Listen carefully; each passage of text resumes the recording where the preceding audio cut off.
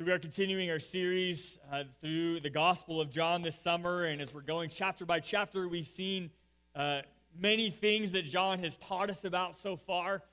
Here we are, this is week 9, so we are in John chapter 9, and just as the summer continues to roll along, and some things are normal summer type stuff, and a lot of things feel really weird and different and kind of chaotic.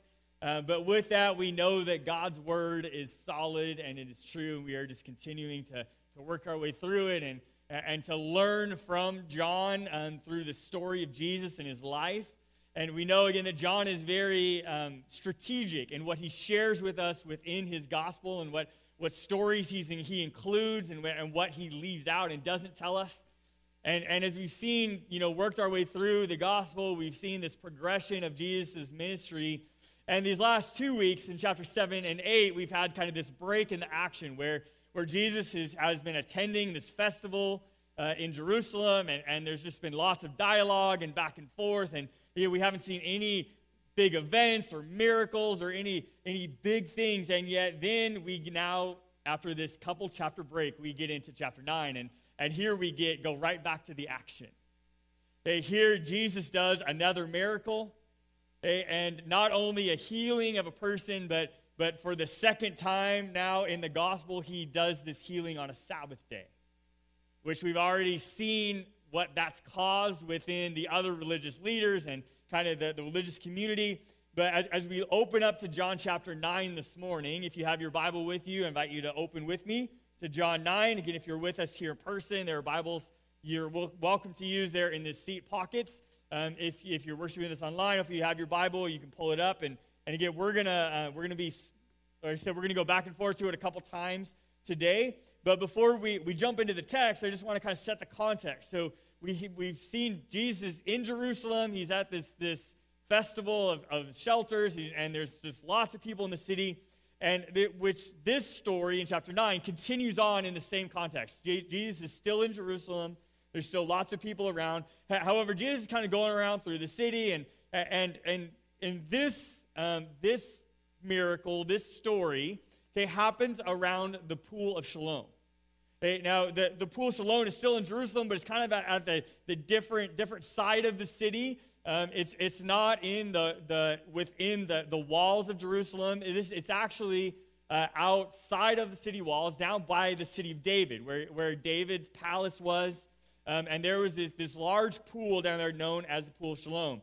As I was in the Holy Land in January of this year, we went to this site, and this was a place that we saw. And on one side of the city, we looked at it, the Pool of Bethesda that is within the city.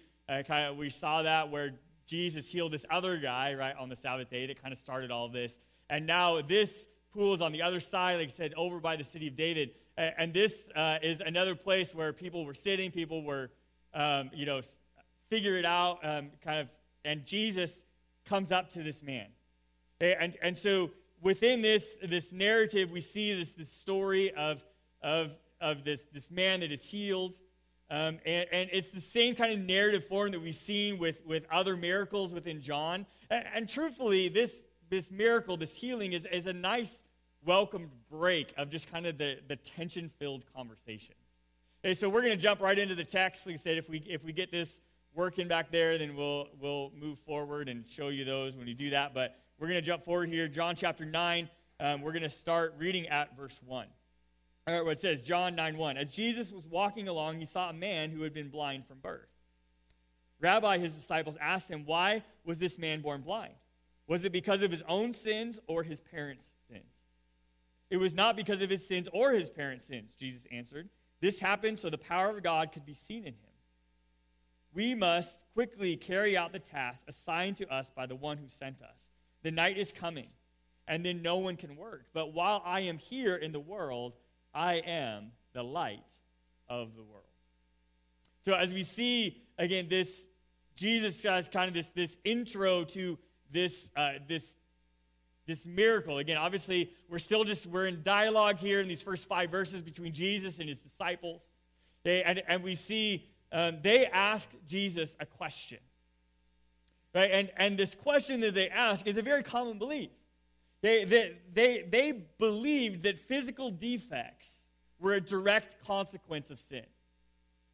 And they present Jesus with this question. They're saying, hey, here's this man he was born blind.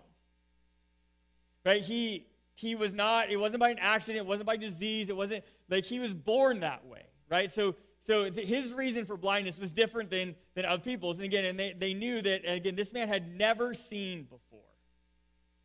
And as we realize this context, right, the disciples only saw two options. They present Jesus with this question. Hey, this man was born blind, and so was it his sin that caused this defect, or was it his parents' sin? And Jesus gives them, though, the answer, and the answer, in fact, was option number 3. Right? Jesus says, hey, yes, you guys present these two answers. So this is the Pool of Siloam. You see, this is kind of the excavation of it. You see, this side is this. It was a very, very large pool. Okay, and it was just one pool where we saw in Bethesda there was a bunch of little pools all in this big area. Okay, this is where we see this is again the Pool of Siloam. Okay, and this was where lots of things happening, and this was close to the city of David. We can see this pool is mentioned several times in the Old Testament. This is now in the New Testament where it is mentioned. And as you see this excavation, again, it was kind of buried in the destruction of Jerusalem, okay, in 70 AD, and then we see now there's a portion of it has been excavated, and it's literally right in the city, right next to where David was. And so you saw, we've got into our text here in John 9, 1 through 5, and again, the disciples have given Jesus two options, and then Jesus gives them the third option. Okay, and the third option is this first thing that we need to really understand, because this can still be somewhat of a common belief even today, right? That because of our sin, we experience lots of these negative consequences on earth, right? That God wants to punish us, right, and cause these horrible things within our life. But Jesus teaches them that the struggles in life are not always a punishment for sin. Right? The struggles in life are not always a punishment for sin. And again, they didn't even really think that was an option, right? And yet Jesus says, but it's not. But we see, in verse 3, when Jesus tells them it's not because of his sins or his parents' sins. This happened so the power of God could be seen in them. And you think, okay, well, is that any better? I mean, maybe the sin wasn't the cause, but this man is still suffering. Like he still cannot see. I mean, there's still a deformity. There's still this fallen, horrible thing that this man's had to deal with in his life. So Jesus, is this really any better than what we presented you with? Because we need to understand from this statement of Jesus that struggles that we have in this world are the result of a fallen world. It is a result of sin, right? Because God, again, is sinless. God is holy. God is perfect. Right? And even his original creation, right? Even our human bodies were created in his image, and we started out in that way. And yet, the farther we get from the Garden of Eden, the worse our world gets. Right? The more destruction sin does, and the more struggle and worse that we have life. And so there are consequences of sin, and just our world is fallen. Right? And our world is degrading. And that our struggles, whether it's a physical struggle or an emotional or spiritual struggle, is a direct result of the fallen world that we live in. It is not always a direct consequence of a sinful decision. Yes, it's a consequence of sin, right? But that we're moving further and further away from God, but it's not a punishment for our own direct sin. Again, God does not cause everything, but God absolutely can use everything. Again, Jesus was telling them, no, like God didn't cause this man to be born blind. It just happens. Right? Because we have deformities in our DNA and all those kinds of things, because our bodies are fallen. And yet, Jesus is saying that because he was born blind, now not only him, but all of us will see the power of God at work. Again, Jesus was foreshadowing what he was about to do to the disciples. Saying, did God cause this man to be blind? No. It was a kind of a natural occurrence, natural result of the fallen world that we live in. But God did not cause this man to be blind, but God absolutely can use the fact that he's blind to show his power and his majesty. This is a concept that we see play out throughout Scriptures. In fact, Paul tells us in Romans chapter 8, he says, and we know that God causes everything to work together for the good of those who love God and are called according to his purpose for them. Again, God does not cause all of the bad things in our world, but God absolutely can use all of the bad things in our world. Right? Because wherever anything falls short of God's glorious standard is a chance for us to see his power unleashed. Right? And his recreative intention for all of us, right? That transformation that God wants to do in each of our hearts and our lives, which is at the core of the gospel message. We see that happen when God intervenes into this fallen world, in whatever the context. Again, allowing something and causing something are not the same thing. Right? And Jesus is telling his disciples that God now can work in this situation. And then we're going to step back into our text because this is kind of at the point when Jesus is like, he's foreshadowed what he's about to do. And then it's a watch this moment. Picking up at verse 6. He says, then he spit on the ground and he made mud with the saliva and spread the mud over the blind man's eyes. And he told him, go wash yourself in the pool of Siloam. And Siloam means sent. And so the man went and washed and came back seeing. His neighbors and others who knew him as a blind beggar asked each other, isn't this the man who used to sit and beg?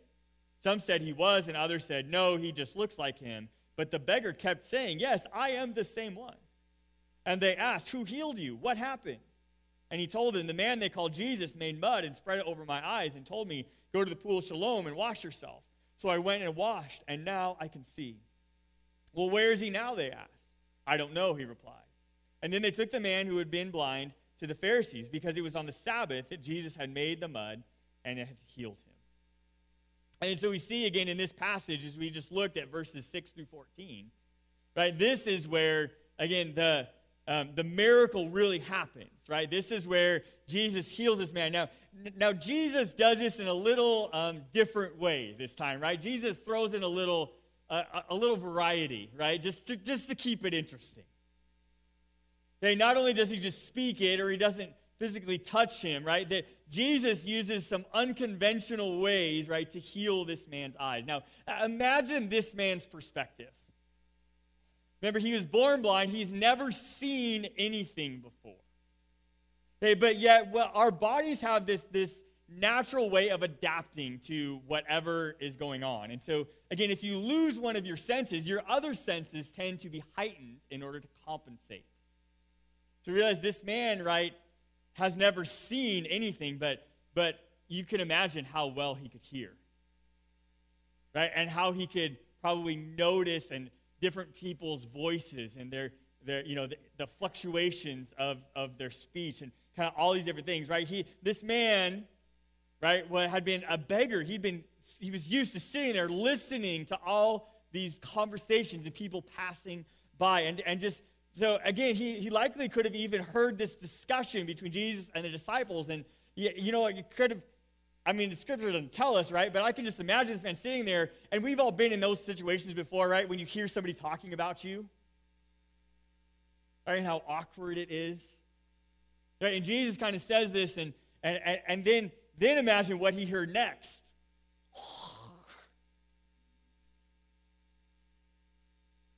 Right? And then what he felt next, right, is something cold hits his face. Right? And then probably thinking and wondering in his mind, okay, is the loogie sound and what's on my face, are those connected? And I'm sure Jesus could have come up with a little less gross way to do this miracle, but yet this is the way that Jesus did it. And this saliva mud mixture hits this guy's face. And then he hears something from Jesus. Jesus gives him a command. Right? And Jesus says, now go and wash. And I think probably my first reaction in this moment was, absolutely, I want to go do that. Right? And when we think about this situation, and realize again that this was happening for the second time Jesus heals on the Sabbath in the Gospel of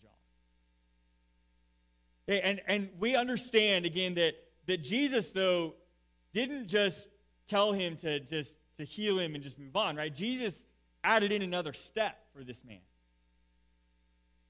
Right? He puts his mud on his eyes and he says, now go and wash. And this man followed the command of Jesus.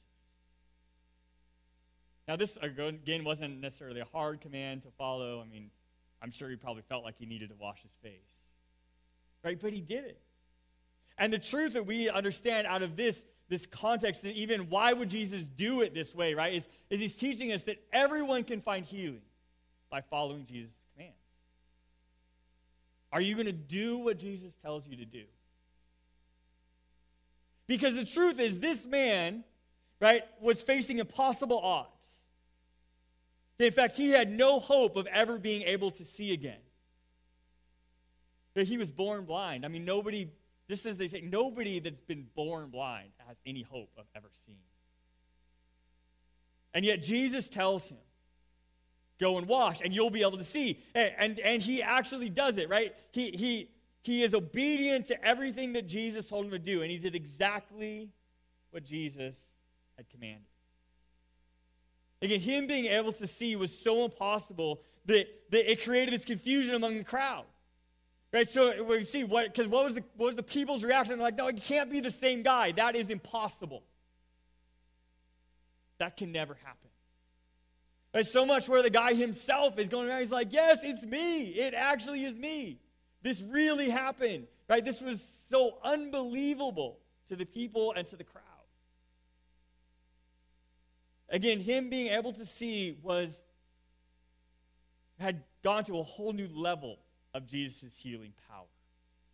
Hey, we see here in verse 11, we kind of see as he's telling them, he's like, again, the man called Jesus made mud and he spread it over my eyes and he told me, go to the pool of Siloam and wash yourself. And so I went and washed. And now I can see. Again, when we look at this verse, this is the man's testimony. Right? As they're questioning, they're like, how did this happen? This is an incredible miracle. And he's like, you're right. It is an incredible miracle. Right? This is what Jesus did, and I followed his commands, and it worked. And I can see. But think about how this man could have responded. Okay, he could have responded very differently. Right? I mean, he could have just told them, well, the only reason I needed to wash my face is because he spit on me. Right? I mean, he could have thought, I'm just going to wash the spit on my face. There's no way that I'm going to be able to see. He could have pushed back on Jesus and saying, like, no, there's no way that you're capable of that. But he didn't do that. Right? He also could have responded with zero faith in Jesus. Right? About, Jesus, why would you even make me go wash? Like, if you're really as powerful as you say you are, then just heal me now. I refuse to walk through your steps, Jesus. Because I deserve better than that, Jesus. I'm not going to do it your way. I want you to do it my way. I mean, he could have reacted that way. Right? There's lots of ways that this man could have reacted to Jesus. And yet, all of these things, whether it's an entitlement attitude, right, whether it's a lack of faith in the power of Jesus, no matter what attitude we come to Jesus with, our attitudes could be hindering the work and the will of God. Right? Our attitudes might be hindering the work of God in your life. Even when we look at the gospel of grace, right? The core of the gospel message, right? The salvation through faith, and but I have to ask, I have to pray and ask Jesus in my heart. If God was really that powerful, he would just save me. Right? How might your attitude, how might your perspective be limiting the power of God in your life and in your faith journey? Because we all have the same choice that this man had. We decide how we will respond to Jesus and to his commands. Right, and then the story continues, okay, in verses 15 through 34. Hey, now, I'm going to respect the time. We're not going to read that entire passage, but starting in verse 15, right, now this is where the Pharisees get involved. Right? They start seeing kind of this hubbub that's happening here around this man and this crowd, and everybody's questioning how this could happen, and oh, Jesus might have done it, and kind of all these. So the Pharisees get involved, and they start questioning this guy themselves. Right? They even bring in his parents, right? Because they don't believe that this could have really happened. And they bring his parents in. They're like, is this really your son? And was he really born blind? And they're like, yes, he's our son. Yes, he was born blind. But anything beyond that, you go talk to him. We don't want to get involved. Because they knew the tension. Everybody in the city at this point knew the tension between Jesus and the religious leaders. Right? And there were lots of people that were trying to keep it away from them and say, nope, I don't want to get involved.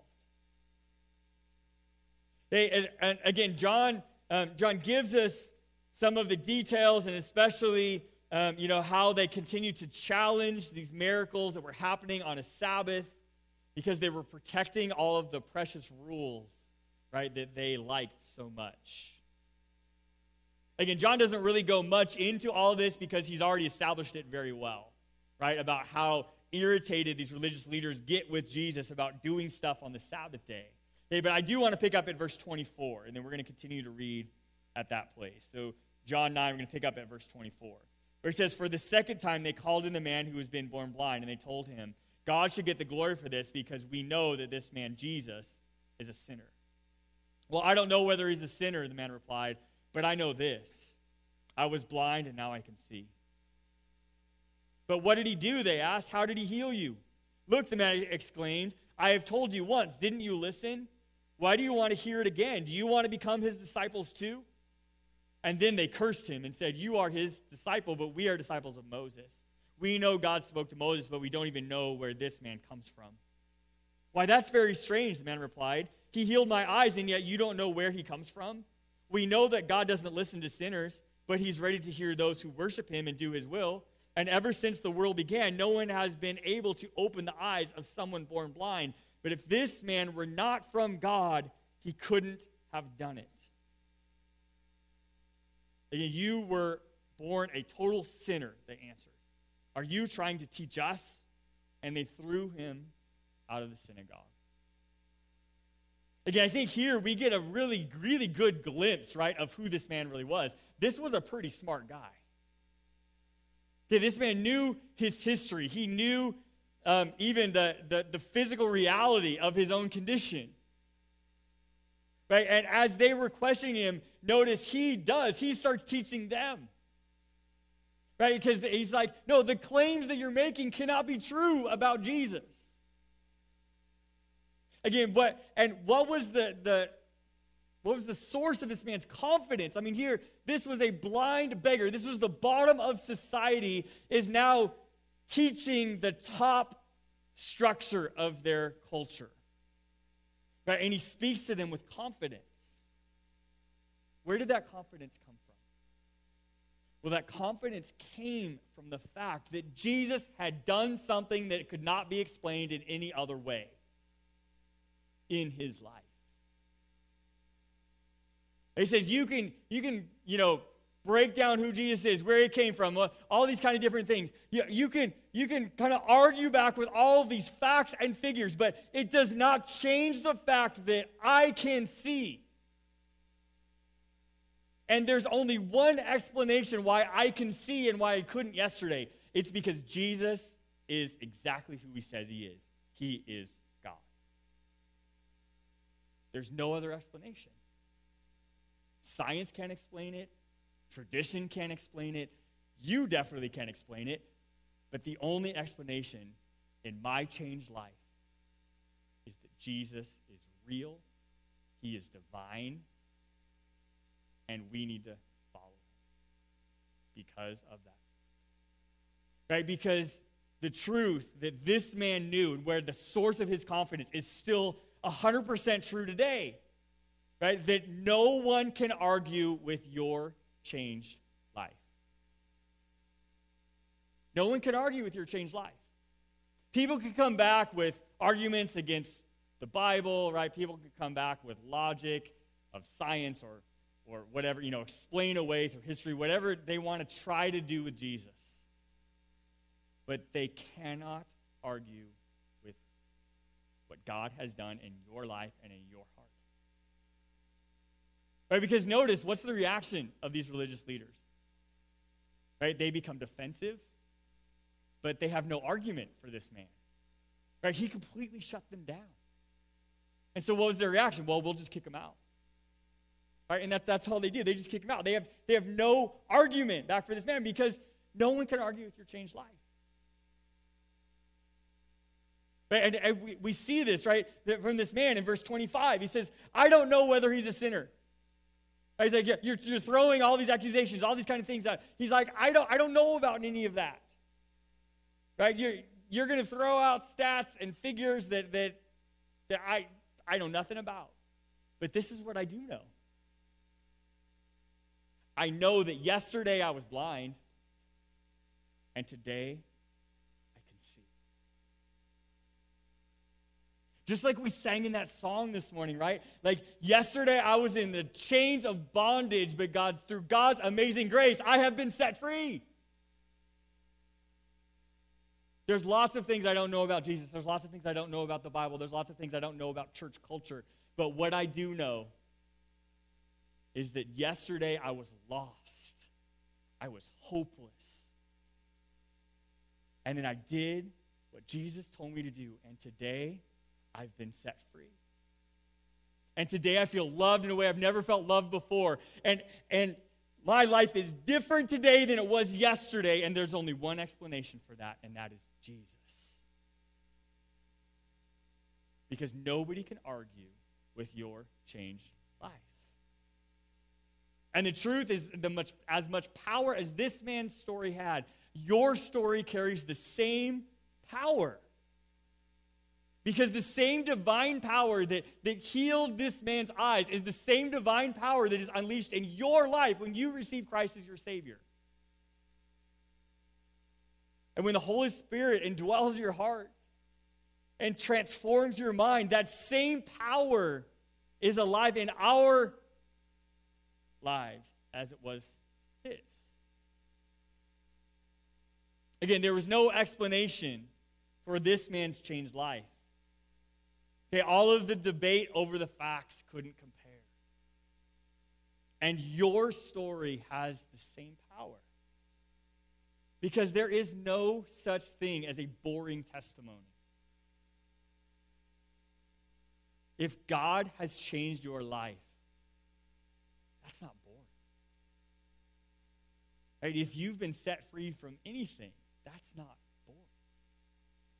boring. And you have the same potential that this man had with your story to affect other people.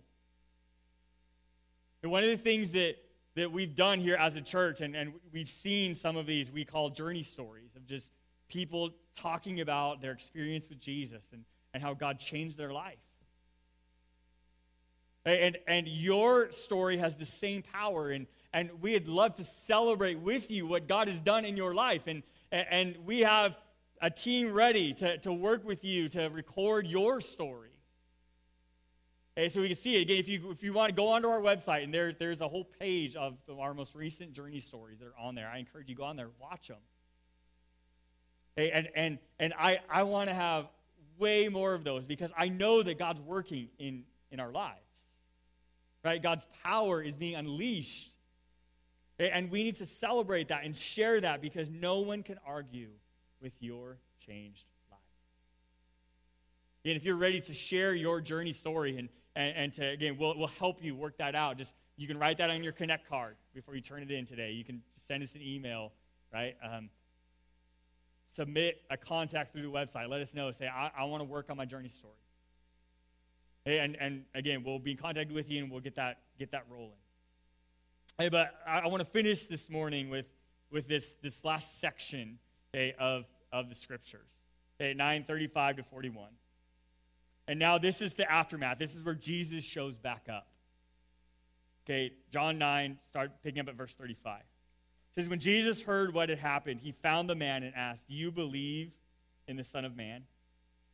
And the man answered, who is he, sir? I want to believe in him. You have seen him, Jesus said, and he is speaking to you. Yes, Lord, I believe, the man said, and he worshiped Jesus. And then Jesus told him, I entered this world to render judgment, to give sight to the blind, and to show those who think they see that they are blind. And some Pharisees who were standing nearby heard him and asked, are you saying we're blind? Well, if you were blind, you wouldn't be guilty, Jesus replied. But you remain guilty because you claim you can see. Now, this is the mic drop moment for Jesus. Right? This is the aftermath. This is where, again, Jesus shows back up to this man, right, and speaks to him. Once again, Jesus uses a physical example, right, to teach a spiritual discipline. Right? He comes to this man and says, hey, do you want to be saved? Right? This is not just about physical healing. This is about healing your heart. This is about healing your life. This is about healing everything about you.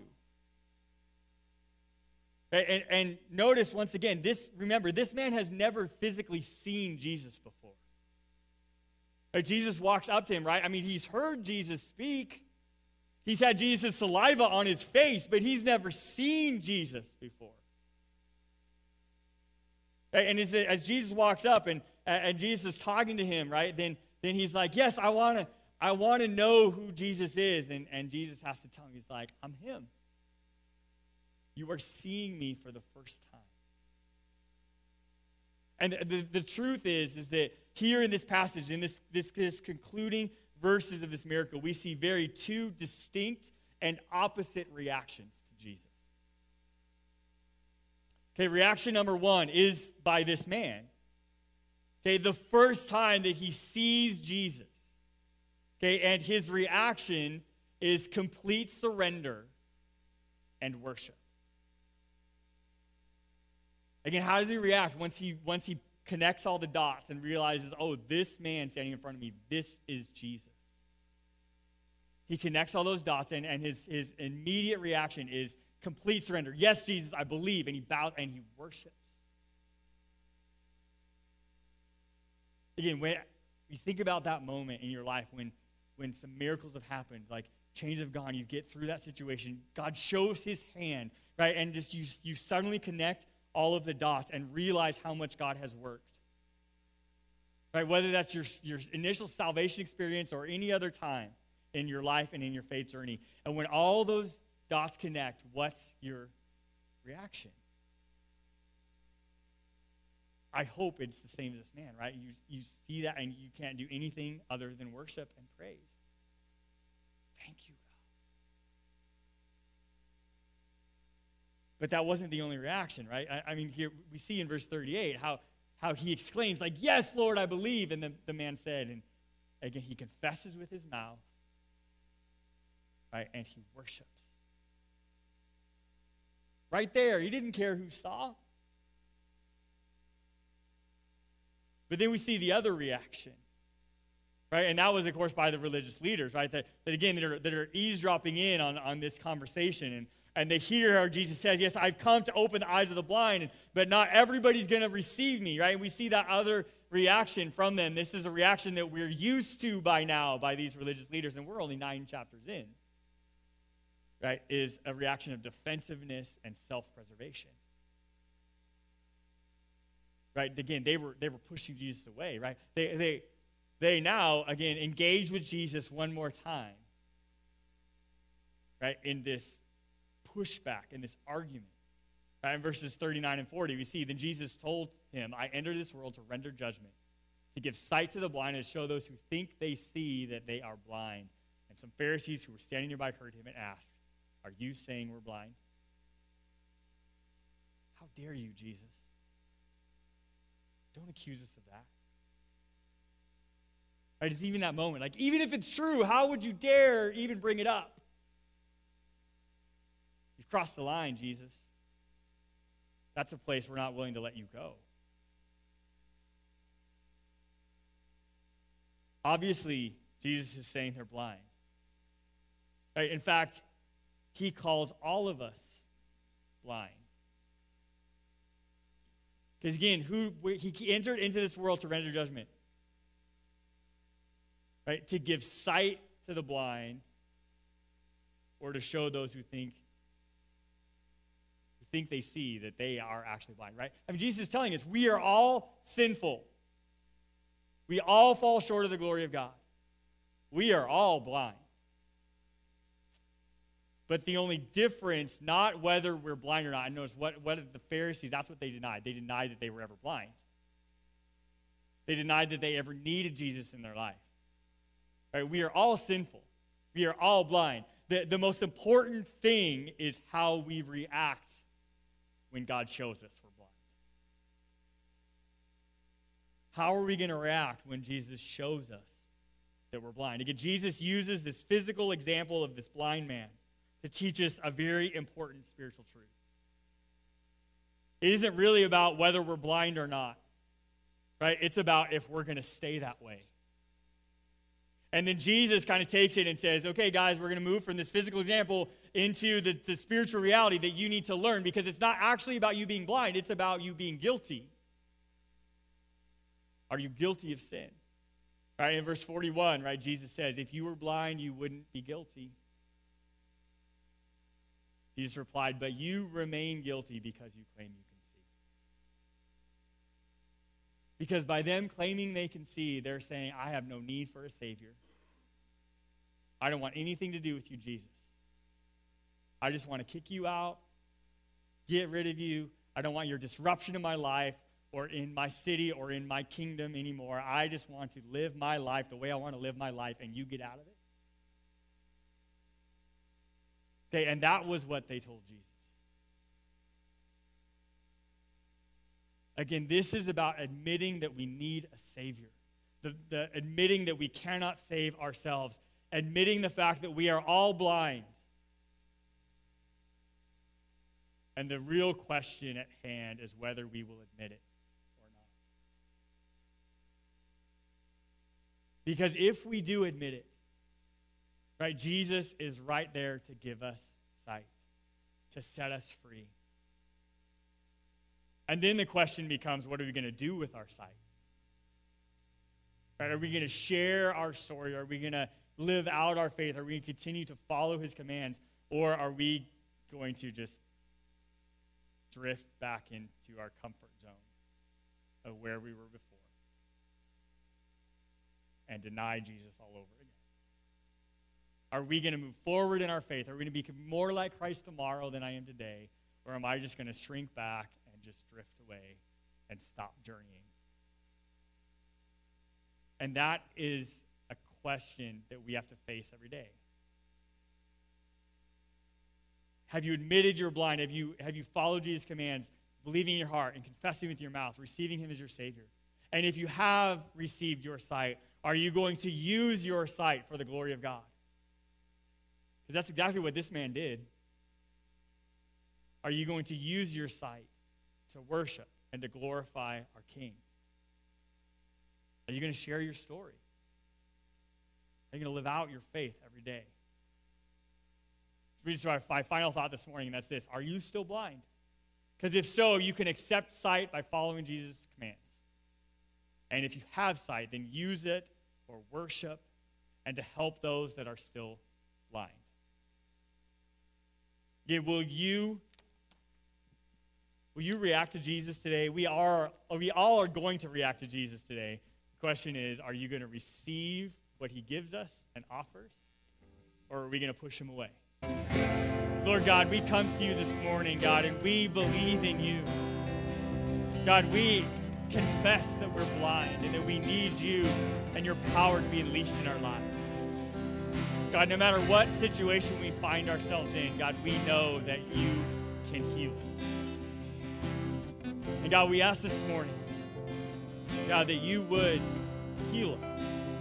Lord, you would set us free because we believe in who you are. And God, we are going to respond with our lives this week. We respond in worship.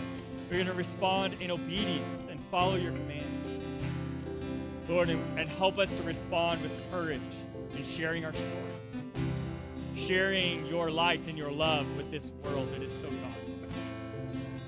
God, we love you. We praise you. We thank you, God, for giving us sight. God, help us live out our lives this week as followers of you, God, and that are going to share our story and our life and your love.